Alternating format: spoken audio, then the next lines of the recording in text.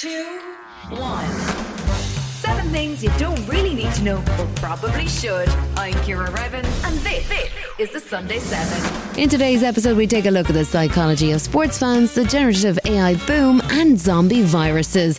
But first, it was on this day in 1967 the Concorde, a joint British-French venture, and the world's first supersonic airliner was unveiled in Toulouse, France.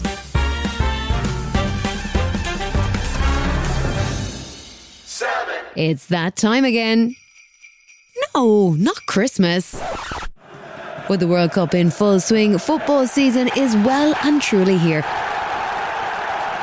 Whether or not you're a sports enthusiast, it's hard to deny the excitement of the games. And while not everyone can travel thousands of miles to the games held this year in Qatar, psychologists say there's good reason to tune into a match and support your team.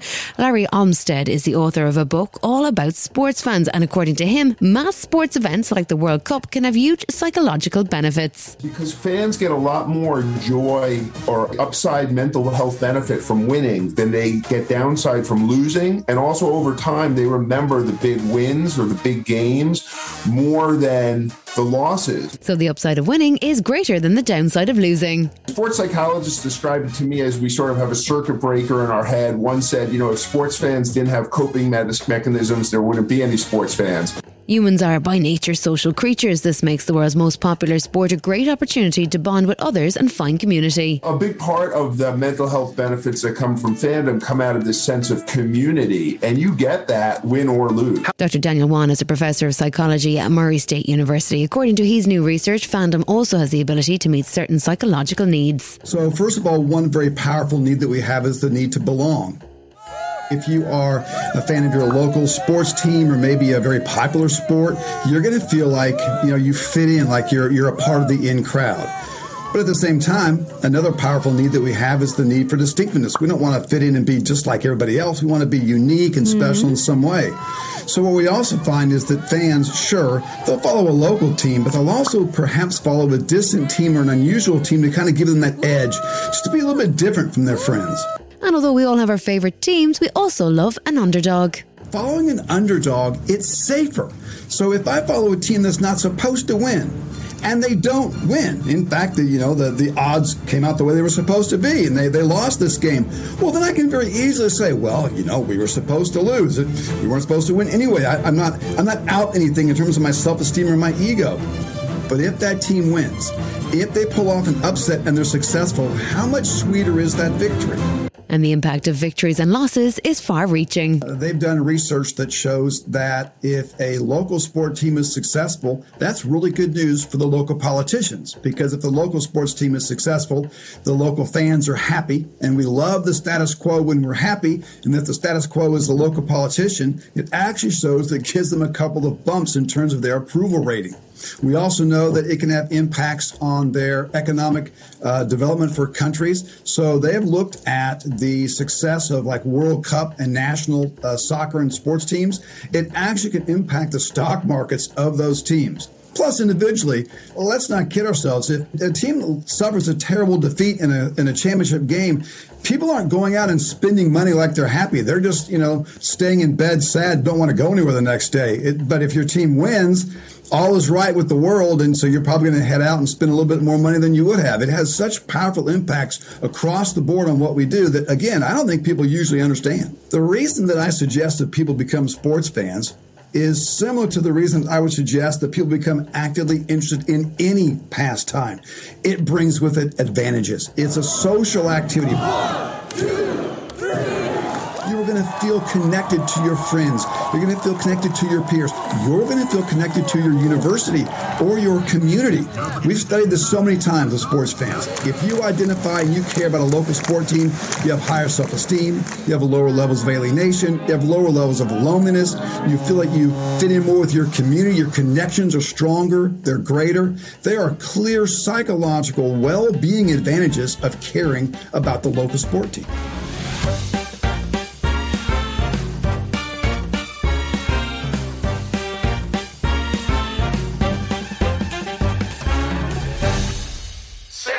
With COVID-19 dominating the news for almost 3 years, it's easy to forget the other infectious diseases that still cause us problems. Strep A has been making the headlines in recent months, and at the time of recording, at least 8 children in England and Wales have died with an invasive form of the bacterial infection. Most Strep A cases are relatively mild and cause scarlet fever with symptoms such as sore throat and a rash, which can be routinely treated with antibiotics. However, the bacteria can sometimes get into the bloodstream or other parts of the body and become invasive and life-threatening. Because children were not mixing during the pandemic, were not mixing as much as they had been previously, that means that they weren't able to generate an immunity to these sorts of bacterial infections, which are common. This is Dr. Simon Clark. He's a microbiologist at the University of Reading, speaking with Sky News. So what you end up with is a situation where there is less community immunity to infection and more transmission, and therefore the infection the bacteria is more able to find people who are going to be susceptible to it. That's why you end up in the situation, perhaps, that we have. I should emphasise, though, it's a reasonable hypothesis, but it hasn't been proven. The last time we experienced high cases of Strep A was in 2017. Then there were 4 deaths in children under the age of 10 between September and December in the UK. Health officials are advising people to be aware of the symptoms, but not to be overly concerned. This is Dr. Colin Brown, Deputy Director of the UK Health and Safety Agency. So no, parents shouldn't be panicking. We see group A streptococcal infections every year. There's a large number of them that will get better on their own or with antibiotics. The vast majority will not develop into invasive group A streptococcal infections. But for those that do, we're asking parents to be on the lookout for warning signs and to seek medical advice where necessary. Here's Dr. Simon Clark again explaining exactly what to look out for. So initially, the symptoms that people need to look out for are perhaps tiredness, nausea, the sort of things that are fairly common when you pick up an infection. Within the next several hours of starting to develop a disease, somebody will probably get a rash. They may have flushed cheeks, a swollen tongue. Really, the only way, though, of being sure that somebody has got group A strep infection is to take a swab from the back of their throat and to culture it in a laboratory. So these initial signals, while they're a good indicator, they're not proven. People should see their doctors. Still to come on the Sunday 7, the implications of the viral avatar creator Lensa AI and where leaders meet to tackle the plastic problem.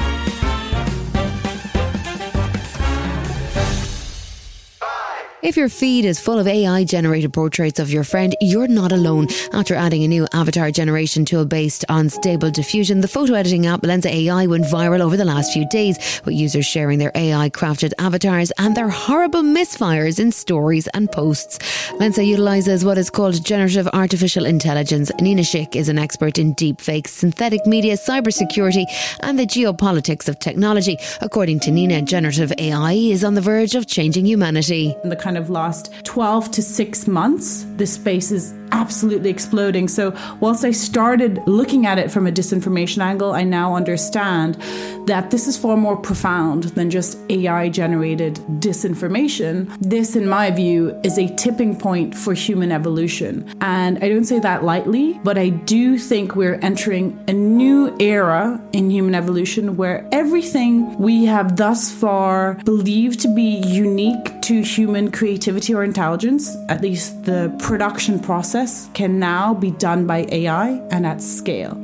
So that's going to have really profound implications and consequences. Speaking with Luke Franks on the Welcome to the Multiverse podcast, Nina explained just how rapidly this technology could disrupt the status quo. In my view, up to 90% of all digital content will be generated by AI by 2025. And the models we are seeing coming out now are mastering every form of digital content, whether that is audio, video, text, or images. Now, some of those challenges are harder than others. So, for instance, video is obviously one of the more difficult ones. But on text, image, and speech, the models are already out there.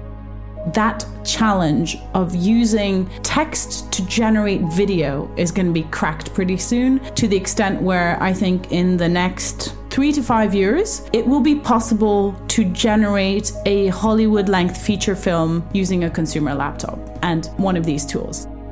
The next area I think is going to be really, really disrupted. I mean, audio, speech is going to be music, because right now it's already possible to like distill styles of music, sounds of music, people's voices, and be able to generate not only speech but also music with AI. So the entire gamut of every type of digital content is now possible to generate with AI. While the tech world has largely celebrated the advancements of AI image and text generator, this year Lensa has also reignited discussion over the ethics of creating images with models that have been trained using other people's original work.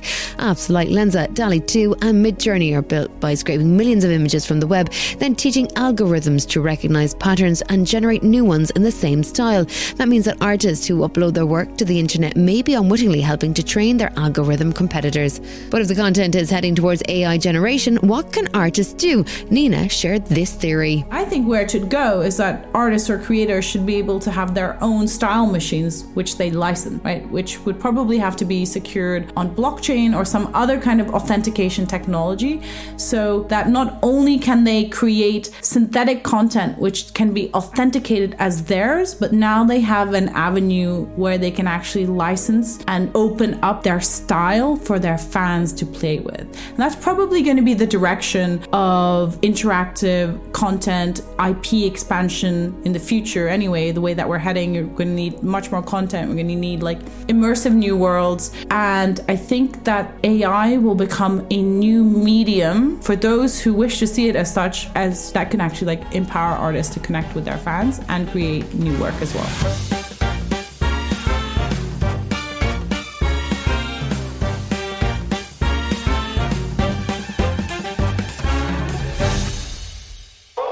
Plastic is found everywhere, even in the remote and seemingly pristine landscape of Antarctica. Researchers have found microplastics in the water and ice. Lucy Woodall is an Oxford professor and an expert in deep sea biology. She's also the lead scientist at Common Seas, a group dedicated to reducing ocean and river pollution. The microplastics that we found during this study were mostly microfibers. And these fibers come from all forms of textiles. Another new study in the North Atlantic has found a huge mix of plastics in some areas of the ocean, all coming from different parts of the world. This is Emily Penn, Mission Director of Expedition, a team of researchers investigating the causes of and the solutions to ocean plastic pollution. We also find paint fragments. We find tire dust. Marine life ingests these tiny broken down pieces of plastic and they make their way into our food chain. It reinforces this message of there being no silver bullet solution to tackle the plastics issue. Now, in the mouth of the La Plata River in Uruguay, the next step toward a solution has begun. Government delegations meeting for the first of 6 summits to hammer out a legally binding treaty by 2024. Some of the measures being considered include a cap or even a ban on new plastic production, setting up a circular economy for reusing plastic items, restricting the export of plastic waste and removing harmful chemicals from plastics. It's estimated there are 10,000 types of chemical additives in different plastics. Over 2,500 are known to be toxic and harmful, both to humans and other organisms. That was Tony Walker, Professor of Environmental Studies at the Canadian Dalhousie University. Many scientists say a plastics treaty could hold countries to account, unlike the voluntary model of the Paris Agreement on climate change. We need a transformative shift. Current use and predicted increase in plastic uses is going to increase. And so we need strict binding agreements such as the Plastics Treaty. So to go on the Sunday 7, the hunt is on for the Colossal squid, and ancient viruses are coming back from the dead. Right after this. Ready to pop the question? The jewelers at BlueNile.com have got sparkle down to a science with beautiful lab-grown diamonds worthy of your most brilliant moments. Their lab-grown diamonds are independently graded and guaranteed identical to natural diamonds. And they're ready to ship to your door. Go to BlueNile.com and use promo code LISTEN to get $50 off your purchase of $500 or more. That's code LISTEN at BlueNile.com for $50 off. BlueNile.com, code LISTEN. Ryan Reynolds here from Mint Mobile. With the price of just about everything going up during inflation, we thought we'd bring our prices down. So to help us, we brought in a reverse auctioneer, which is apparently a thing. Mint Mobile Unlimited Premium Wireless. How to get 30, 30, how to get 30, how to get 20, 20, 20, how to get 20, 20, how to get 15, 15, 15, 15, just $15 a month?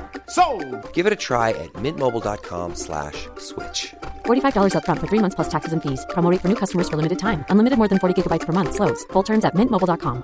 Planning for your next trip? Elevate your travel style with Quince. Quince has all the jet-setting essentials you'll want for your next getaway, like European linen, premium luggage options, buttery soft Italian leather bags, and so much more. And it's all priced at 50 to 80% less than similar brands. Plus, Quince only works with factories that use safe and ethical manufacturing practices. Pack your bags with high-quality essentials you'll be wearing for vacations to come with Quince. Go to quince.com/trip for free shipping and 365-day returns. You're listening to the Sunday 7. Follow us for your weekday news espresso, or maybe try our UK edition. It's all in the usual places.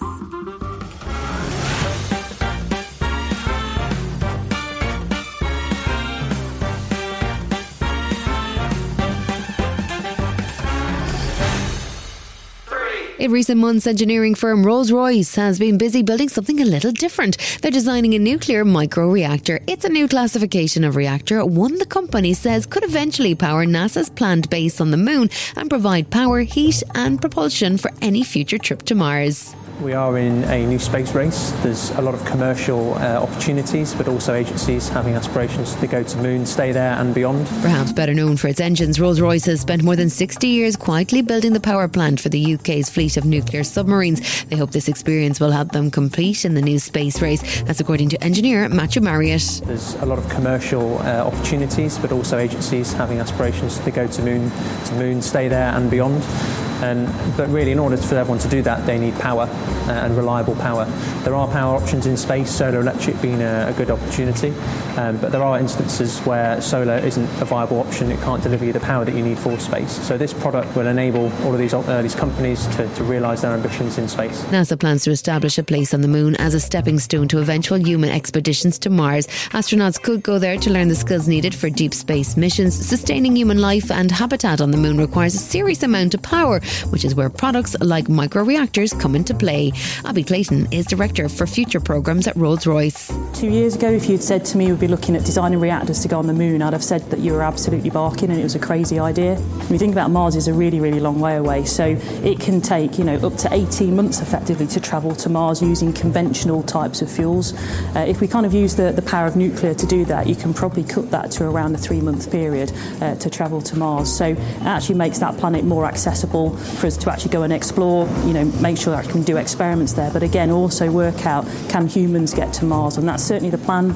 By 2040 is a target out there to get humans on Mars. Micro-reactors designed for space will also have plenty of uses on Earth too, says Gary Jones, Head of Manufacturing Innovation. It can be used for disaster relief, so you could actually transport one of these systems in within a short time frame, hours rather than weeks, to re-establish a grid, and then you could have power from a box that would really help disaster relief.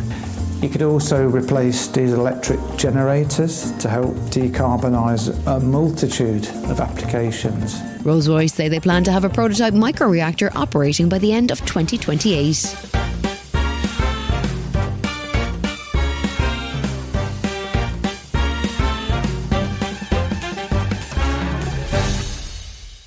Somewhere in the Antarctic Ocean lives the Colossal squid, a creature so rare and mysterious it has never been filmed in its natural habitat.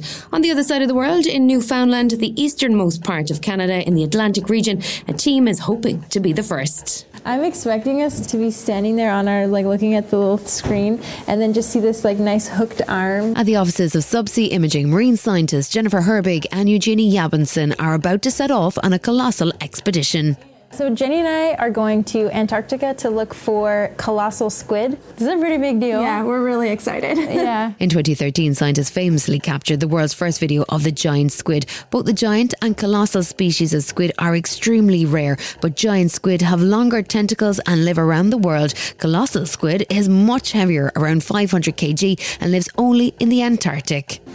Hi there, world. I'm Matt Mulrennan, a marine scientist and co-founder CEO of Colossal. Matthew Mulrennan has been planning this project for the past 7 years. While he's based in sunny California, much of the expertise is coming from icy Canada. Speaking to Canada's CBC News, Matthew explains what it would mean to capture this colossal creature on video. If finding the giant squid was like landing on the moon, finding colossal squid is like landing on Mars. The challenge is colossal, but if they can get a glimpse of the squid, the reward will be too.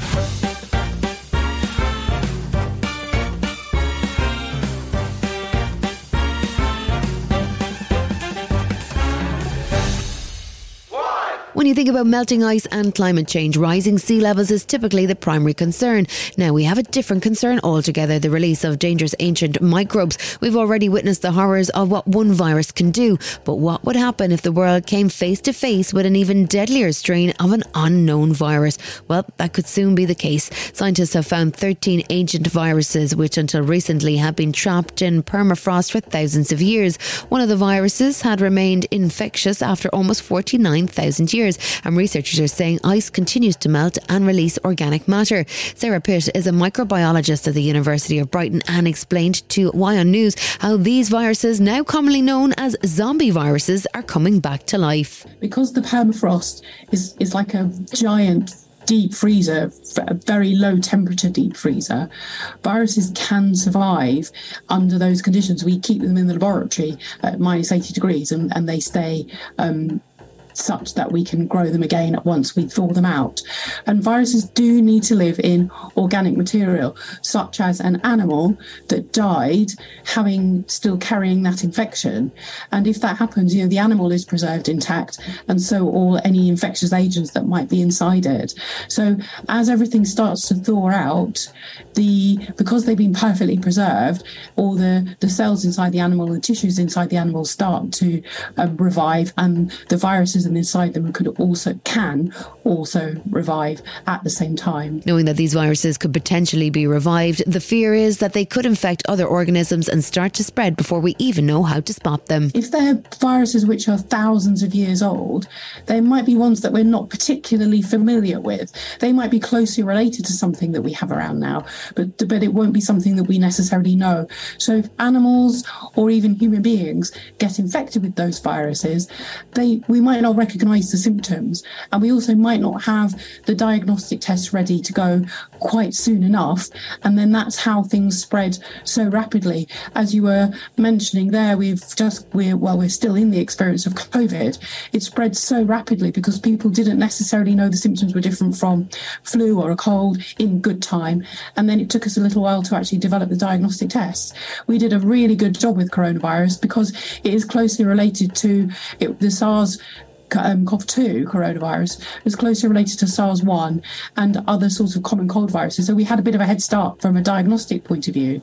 Whereas if they're sort of thousands of years old and we don't know anything about them, it will take us a bit longer to get the diagnostic test. That means the virus could spread before we even know it's there. On top of that, climate change is posing dangers other scientists haven't yet figured out. Well, in the same way that we don't really know what's going to happen as the climate across the world changes, where things thawing out, which might have infectious agents inside them. There's also potential risk for things like anthrax, because the spores that's caused by a bacteria that produces these very, very resistant spores. And again, they can be inside animal skins and the bodies of humans who've been infected with it, and they potentially survive for a very long time and very, very well under sort of frozen conditions, or being deeply buried in the earth, actually. And another thing that can happen is things like mosquitoes perhaps change their habits and their habitat, and they might actually start, as with global warming, as the temperature warms up everywhere, and it also is more wet.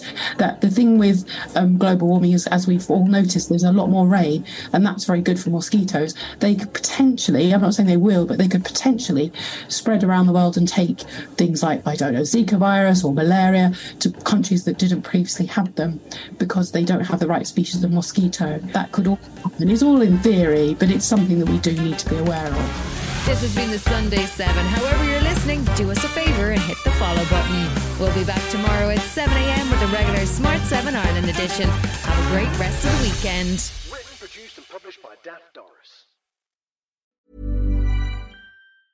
Planning for your next trip? Elevate your travel style with Quince. Quince has all the jet-setting essentials you'll want for your next getaway, like European linen, premium luggage options, buttery soft Italian leather bags, and so much more. And is all priced at 50 to 80% less than similar brands. Plus, Quince only works with factories that use safe and ethical manufacturing practices. Pack your bags with high-quality essentials you'll be wearing for vacations to come with Quince. Go to quince.com/pack for free shipping and 365-day returns. When you make decisions for your company, you look for the no-brainers. And if you have a lot of mailing to do, Stamps.com is the ultimate no-brainer. It streamlines your processes to make your business more efficient, which makes you less busy. Mail checks, invoices, legal documents, and everything you need to keep your business running with Stamps.com. Seamlessly connect with every major marketplace and shopping cart. Schedule package pickups and see your cheapest and fastest shipping options from different carriers, with rates up to 89% off USPS and UPS rates. And with the Stamps.com mobile app, you can take care of mailing and shipping wherever you are. Make the same no-brainer decision as over 1 million other businesses with Stamps.com. Sign up with code PROGRAM for a 4-week trial, plus free postage and a free digital scale. No long-term commitments or contracts. That's Stamps.com. Code PROGRAM. Hi, this is Ciara from the Smart 7 Ireland edition. Just to let you know, we're pausing this podcast from Friday the 25th of August, but you can still get up to speed in just 7 minutes if you search the Smart 7 and catch up with our UK edition. Thanks for listening.